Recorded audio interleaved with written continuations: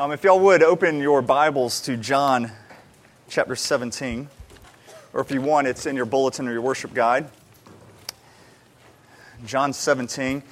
Normally for our last Sunday of each month, we have been doing a different psalm.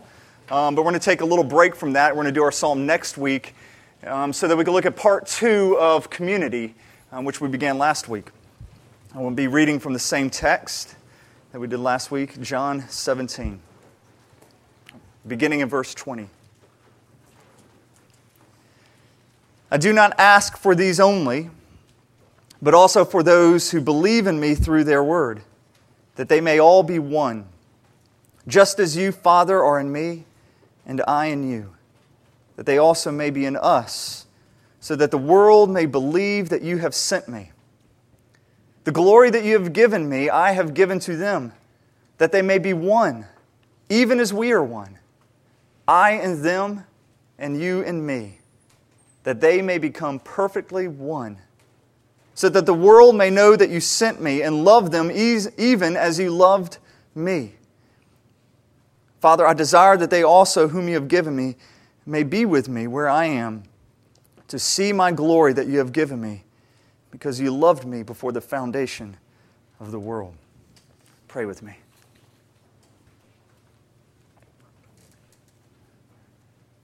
Lord, the words we just read are so packed. I feel like every little sentence we could land at for hours and not come close to plunging their depth. So God, in preaching a message on this, I realize it's not so much on what I say. It's really your Spirit needs to open up our hearts and our minds to receive the things that we've just heard, to plant them deep within us. Lord, I pray that my words would fall to the ground and blow away and nobody would remember them. But Lord, may your words remain and may they change us. And we pray this in the strong name of Jesus. Amen. There's a cadence that you hear when you read the first chapter of Genesis, first couple chapters. Over and over again, God creates something, and then you have this refrain, and God saw that it was good. And you get this over and over through every day of creation. So God creates land, and He says He saw that it was good. He creates animals, and it says, and He saw that they were good, or it was good. And this goes over and over, and then this abruptly changes. And it's kind of shocking when you've been lulled into hearing the same thing over and over. But then He gets a man, and God creates man, Adam, and He puts him in a garden, and gosh, he's got good, fulfilling work. He's got great things to eat, great climate. He's got a perfect relationship with God. And yet it's here that this cadence is broken. You don't hear that refrain you got used to hearing is God saw it and it was good. God says, it is not good that man should be alone. And when you read that, I mean, it's so abrupt and you're tempted to think, okay, I guess God made a mistake. Did He make a mistake and now He's going to correct the mistake here? And that's not what's happening. God created Adam all by himself because He wanted Adam to feel something. He wanted his heart to have this aching and this longing for something, for companionship. He wanted Adam to desire to not to be alone. And so actually, Adam's longing for friendship, his longing for companionship is not a sign of weakness or not a sign of imperfection. It's actually a sign of perfection to have that longing. And so if there's times in your life that you think, gosh, I just can't do this on my own, or I'm just so lonely, that is not a sign of you being imperfect. That's not a sign of you somehow being less than human. That's actually a sign of your perfection. That is how God made you, was to need others. And if there happen to be any super spiritual people out here who think you really don't need friends because all you need is you and God. That's it. Just God and me, and I really don't need anybody else. Let me remind you that Adam also had a perfect relationship with God, and it wasn't enough. God said it wasn't enough. I mean, Adam walked with God in the cool of the evening, and yet God created him to need actually a human companion. Numerous scholars have pointed this out. They said God is the most unselfish being there is because He actually created people to need more than just Him. People were created to be a part of community. So if you're here today and you find yourself longing for deep relationships, and I hope you are, that's not a sign of your weakness. That is a sign of you're exactly how God has made you. You need those friendships. You need to be in a community. No one displayed this more than our Lord Jesus Christ, the need for community. Yes, He was perfect. Yes, He had a perfect relationship with His Father. But a sign of Jesus being perfect was that He needed friends while He was here on this earth. That was a sign of His perfection. And you see this throughout Jesus' whole life. When Jesus was walking around, he would have, at times, thousands of people following Him. But you can't be friends with 1,000 people. Unless actually right beforehand I checked Jesus' Facebook status. He had 12,700,000 friends. And so Facebook friends maybe, but real friends, you can't have thousands of them. And so Jesus, He takes the thousands and the first group He forms is 70. And He gets the 70 to help Him with His mission. But you can't really get to know 70 people well. And so out of the 70, he has 12 disciples that He will really get to know, that are going to form His tight community. But really, you can't even get to know 12 people really well, so He picks 3. He picks Peter, James, and John. And these are His companions who get to see like the Mount of Transfiguration. He only takes them up there. These are His closest friends. But even among these 3, you have one. You have John, who 5 times in Scripture is simply called the one whom Jesus loved. This is the one whom Jesus asked to take care of His mother when He was dying on the cross. And so you even have Jesus' best friend, if you will, right there. Jesus needed friends. He needed that community. He was made for this. It's a sign of His perfection. And Jesus shows us what community should look like. He shows us what friendships should look like. Let's just look at a few characteristics of friendship that are modeled in Jesus' life. We're not going to look at all of them, just a few. One that typically people don't think about is that Jesus shared His temptations with His friends. Jesus shared His temptations with His friends. If you remember, you'll find this in Matthew 4. When Jesus launched His public ministry, shortly afterwards, it says that the Spirit led Him out into the desert, where He fasted for 40 days, and He was tempted by the devil for 40 days. And He had 3 main temptations, and He overcame them with Scripture. I've heard plenty of sermons on this, most sermons, I think rightly so, focus on the way Jesus battled these temptations. He battled them with Scripture and what this says about Jesus. But one of the things that I think everybody misses is something that is implied in the story. And that's that Jesus had to tell this story to someone. There was nobody there. It was just Jesus being tempted by the devil for 40 days. But what happens is the first thing that happens when Jesus gets back is He has to gather His disciples around and He has to tell them, hey, let me tell you how I was tempted. Let me tell you about this. And so Jesus is, in a sense, sharing His struggles, sharing His temptations with His close community. And so you learn so much about the nature of friendship here that even Jesus would share what he's being tempted by. I was so thankful, Jordan, when you shared a few weeks ago, when you opened up and you shared specific sins that you were struggling with, because that's Christ-like. Not that he had to ever confess sin, but he shared his temptations. Second kind of characteristic we see that Jesus models about friendship is that Jesus, he was often praying with his friends. There's so many different prayers we can point to. Jesus often prayed alone, but more often he's praying with his friends. And let me just highlight two of these, partially because they're unusual, and I'm just drawn to unusual prayers. When Jesus raised Lazarus from the dead, it's probably the most unusual prayer we have in all of the Bible. Lazarus was his friend. Lazarus' family were friends of his. And he goes there, and Lazarus has been dead for 3 days.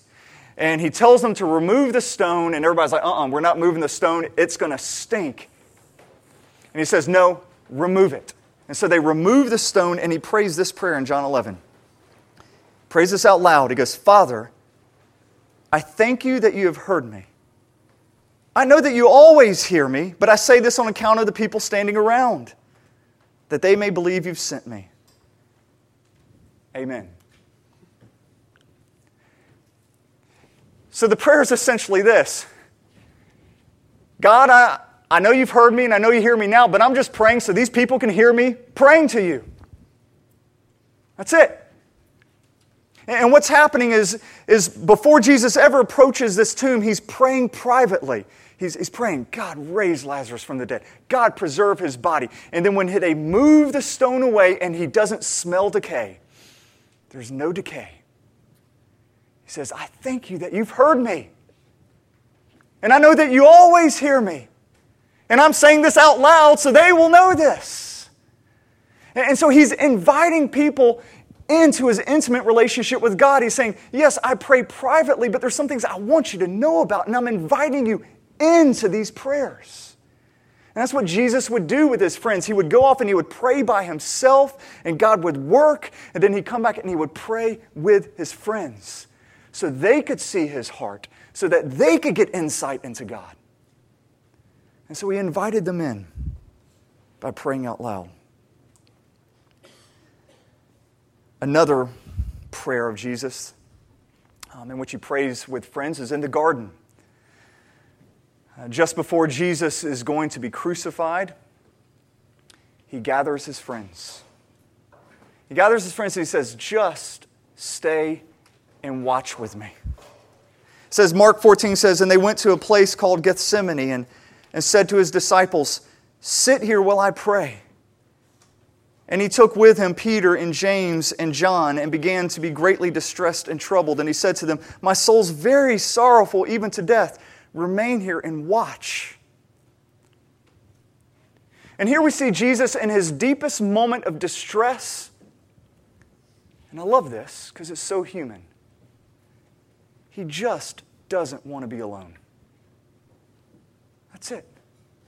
This is his greatest trial. This is his greatest moment of distress. He's like, I don't want to be outside of community when I go through this. He doesn't even ask his disciples to pray. He just says, will you just sit here and be with me while I pray? I just need your company. Let me tell you what, the times in my life where I've had the deepest, I think, spiritual growth have not come from me listening to a message. And as a pastor, I can't believe I'm saying this because I know this is the defining moment of your life happening right now. But it hasn't. It's been when I've heard the message and I've prayed through it with friends. And those moments have changed me. I can still remember when I was in college and my college roommates and I had 2 other roommates. And we had heard a message. It wasn't that great. But we had gone back to our apartment and we started talking about it and we decided we would pray about it. And we just began to pray together. To this day, that has profoundly changed my life. Unexpected, unplanned, just simply praying with friends. And the Spirit of God was so thick, we were on our knees, and I promise you could not get up. God meeting us here in that moment. That's what friendship does. We encourage one another in prayer. And I got to hear their hearts to God. And it drew me in as well. And we need to do this with one another. So we've seen Jesus share his temptations, his struggles. We've seen Jesus pray with his friends. We could talk about the other times that he's building community just through the endless meals he would have with them. He's always breaking bread with them. And if you want to just do an interesting study, just notice what happens almost every time Jesus breaks bread. It's usually pretty astounding. Because meals were teaching powerful moments. But he's always breaking bread with his friends. He's always encouraging his friends in their faith. But I want us to just look at one more characteristic of friendship in Jesus' life, and that's the cross. We've got to go to the cross. And when Jesus was on the cross, you have to picture the scene. There's onlookers everywhere, and some are hurling abuse at him. Some are weeping and crying. But in the midst of all this, he looks down and he sees his mother.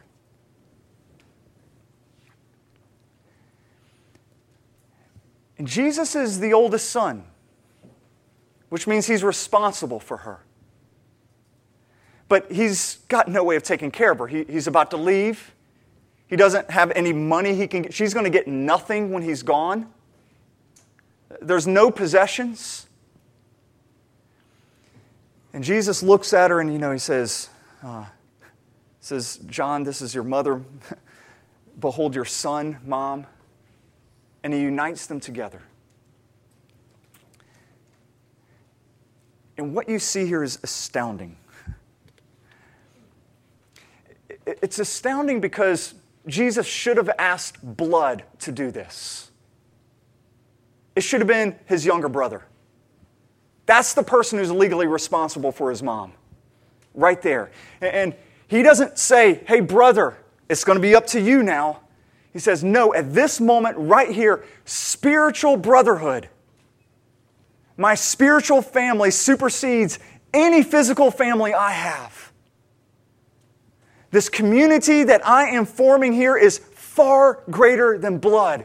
John, you're to take care of my mother.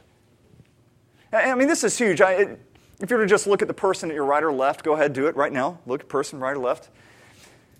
Imagine them going to you and saying, hey, I want you to take care of my mother from now on. She's going to move into your house, and I just want you to take care of her, okay? You're like, please, no. Please, no. I mean, if your neighbor calls you up and says, hey, can you take care of my pet for the next week? We're going on vacation. You're always like, oh my gosh.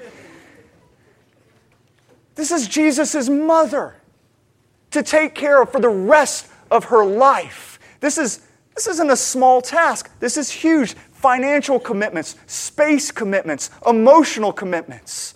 And he doesn't turn to blood. He turns to the community that he has established.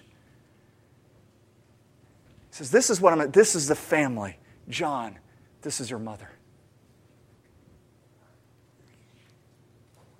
Jesus teaches about this kind of family relationship in another familiar story. Turn to it, if you will, Mark chapter 10.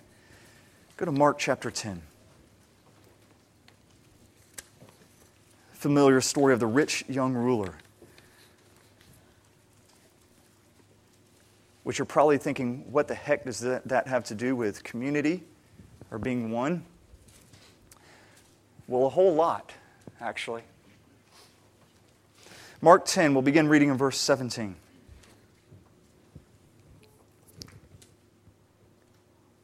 And as he was setting out on his journey, a man ran up and knelt before him and asked him, Good teacher, what must I do to inherit eternal life? And Jesus said to him, Why do you call me good? No one is good except God alone.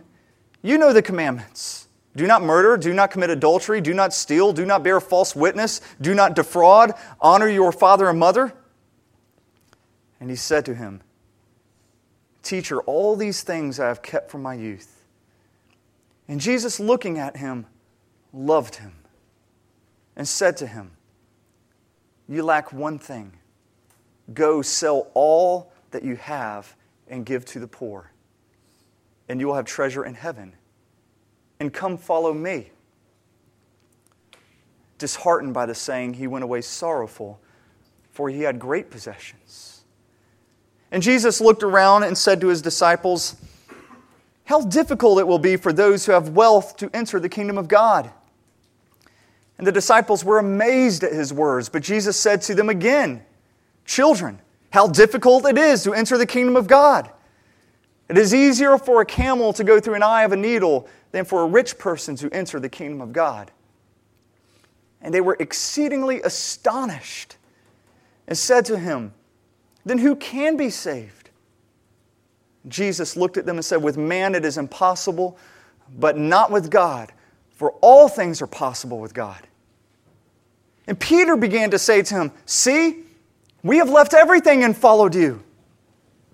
And Jesus said, Truly, I say to you, there is no one who has left house or brothers or sisters or mother or father or children or lands for my sake and for the gospel who will not receive 100-fold now in this time houses and brothers and sisters and mothers and children and lands with persecutions, and in the age to come, eternal life. Lord, teach us this.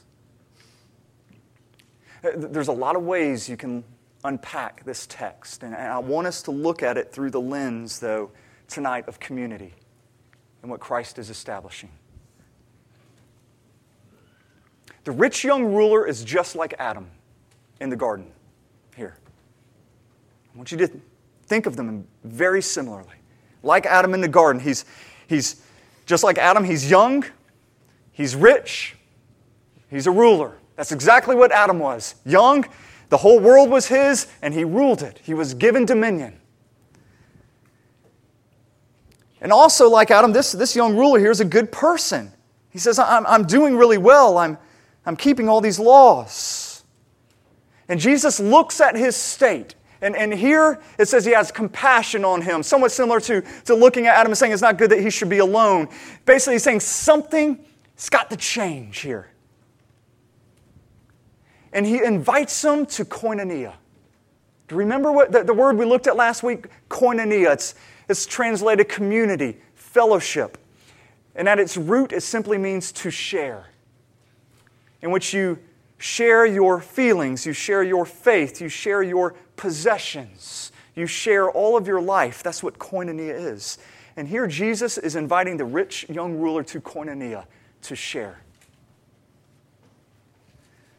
He's saying you have to do these things. You have to share your possessions to be a part of this community that is following me. And this man thinks about it and he can't do it. He can't. And then Peter, I love it. It's always Peter.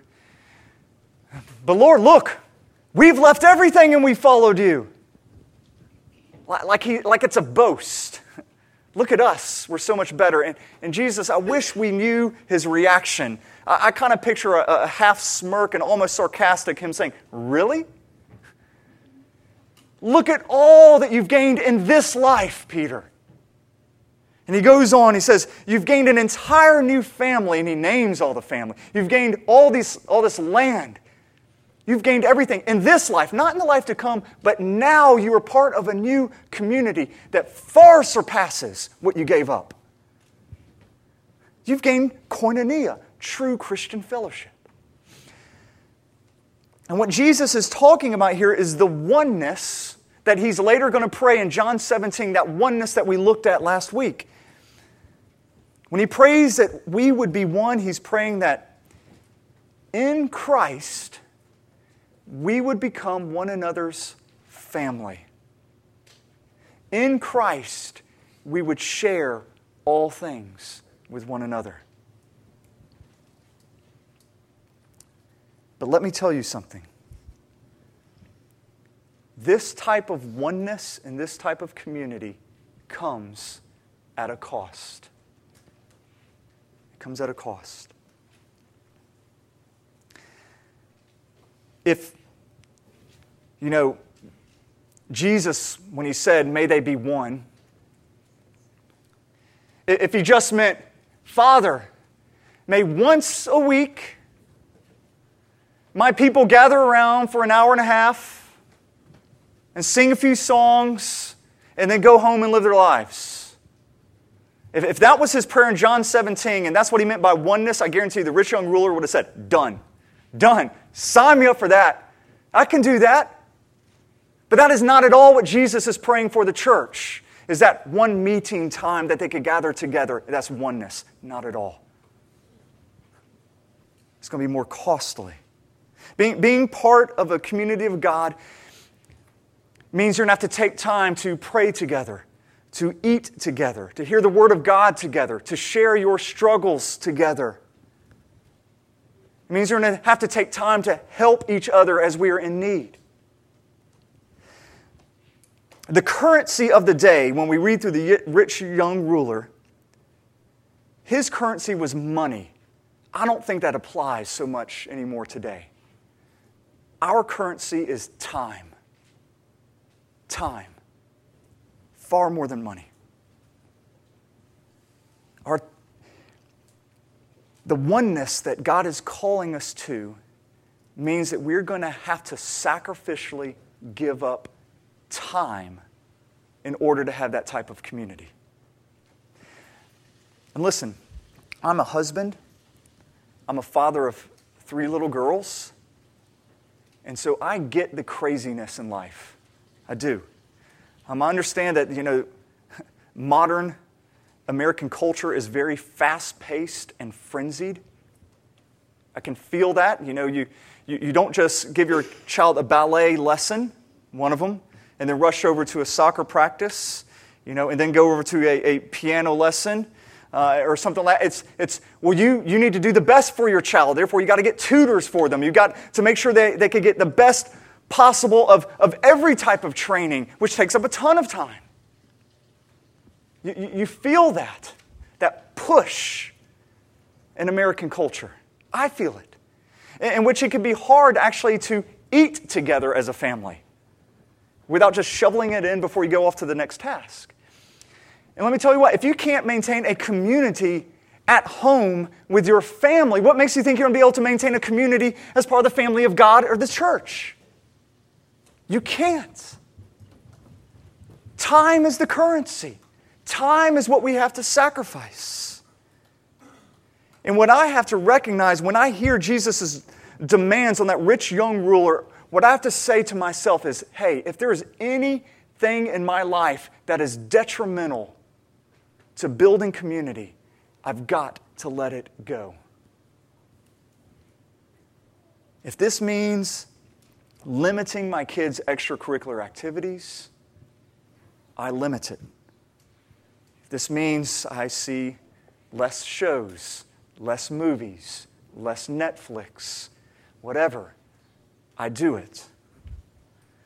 If it means I limit the amount of time I stare at a computer or a phone, I do it. I've got to take away the time killers. I've got to slow down my life. Lauren and I have, those of you who've been over in our house, we have written over our kitchen sink a phrase called odium sanctum. It means holy leisure. A lot of people ask me about, that's the name of our women's group too, and they say, when is odium sanctum? That's bad smell leisure. It's otium, holy leisure. And it's a term used by the church fathers, and it says just how you can pace all of life to where life can be worship. Because it can't be worship if it's always a frenzied pace. Things have to slow down, which means you have to sacrifice time. It is a sacrifice. What Jesus was asking the rich young ruler was a big sacrifice. With so many demands on our time, we very well might ask, when Jesus prays that we would be one, yet we're living in America in this fast-paced lifestyle, we'd probably say the same things as the disciples. Gosh, it seems impossible that anybody could be one. Jesus is like, you're right. It's hard. It's impossible apart from God. God has to ignite in each of us that desire to be in a community like that. So we could count the cost and lay it down. But listen to me, and I hope you get this. Being part of a community will cost us, but it will not cost us anything close to what it cost Christ to give us that community. We like to think of all the little sacrifices or the big sacrifices we're making. That is nothing compared to what Christ went through to give us this gift of having a family. All of Jesus' friends, all of his community left him when the soldiers came. His community fled and ran. At the cross, Jesus didn't have community. He was forsaken by his friends, and so he turns to his Father and he says, my God, why have you forsaken me? All community stripped away so that we might have that gift that we take so lightly.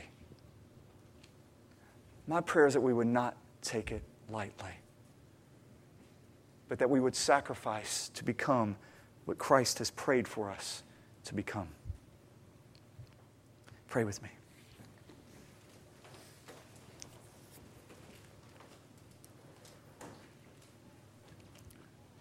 Lord Jesus, I realize as I started this message and prayed, no words will be enough here to communicate this. Your Spirit needs to communicate this to our hearts and to our spirit. And so I ask that you would do so in this moment. I pray that we would see the greatness of what you have called us to be a part of. And also just how great it can be in showing the world who you are. You pray that we might be one so that the world may see that you have come from your Father. And may our oneness point to that.